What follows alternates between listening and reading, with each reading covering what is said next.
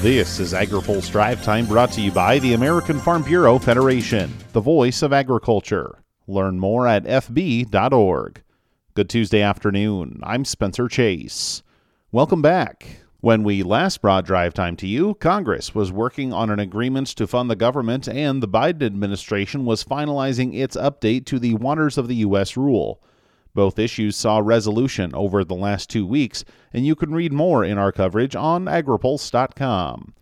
But today, the 118th Congress gavelled in on Capitol Hill and brought with it a wave of conflict that could have impacts stretching into the upcoming Farm Bill.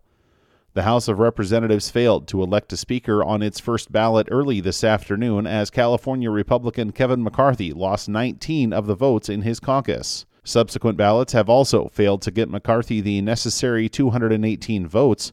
Under House rules, the majority of the chamber must vote in favor of a speaker.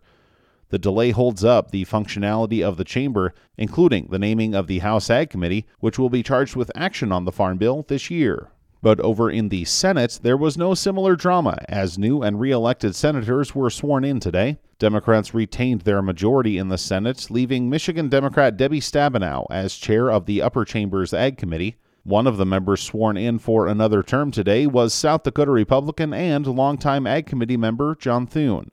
Speaking to reporters earlier today, he said the Farm Bill is a top priority of his this year, and he wants to make sure crop insurance and commodity programs are protected in the legislation. Something that, going back 20 years we didn't have was a functioning and really effective crop insurance program. So maintaining that is the basic safety net in agriculture. And then in the commodity title of the bill, there are other programs that are accessed, agricultural risk coverage program, price loss coverage program, that farmers have access to, modernizing, updating. But Thune said he's not expecting Congress will have a lot of new money to work with as it drafts the next Farm Bill. As we try and come up with a balanced bill, we'll have to do it at a time when we're going to have, I would guess, fairly limited baseline to work with. And anything that you add in one title of the Farm Bill means you're probably going to have to take away from someplace else. Thune also has his eye on updates to conservation programs in the bill. The payment limit on conservation on CRP program, for example, hasn't been updated since 1986. So we're looking at a number of issues related to the conservation program. Then I would say in the disaster title, year in and year out, there are things that come up that we say, you know what, we didn't anticipate that, we need to fix that. And there are a number of provisions in the disaster title of the bill that I think need to be modernized and updated as well. Thune says he also plans to push for country of origin labeling in the upcoming Farm Bill, which was repealed for beef and pork in the U.S. in 2015. Finally today, producers are feeling a little better about the farm economy after looking at their harvest receipts. That's the conclusion of the latest Ag Economy Barometer, which went up in its latest rollout today on the improvement of both current and future expectations. The Purdue University and CME Group measurement attributed the development to improved farm income in line with USDA's improved projections. But looking ahead, many growers are expecting a poorer farm economy in 2023.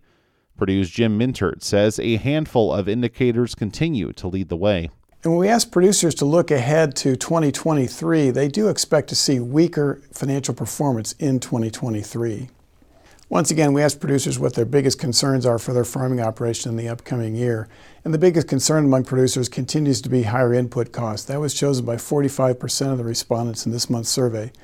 Number 2 on the list was rising interest rates, and that was chosen by 22% of the respondents in this month's survey. A growing number of producers expect a drop in farmland values over the next year, but only 15% of producers feel that way, and many still expect increases in cash rental rates in the future.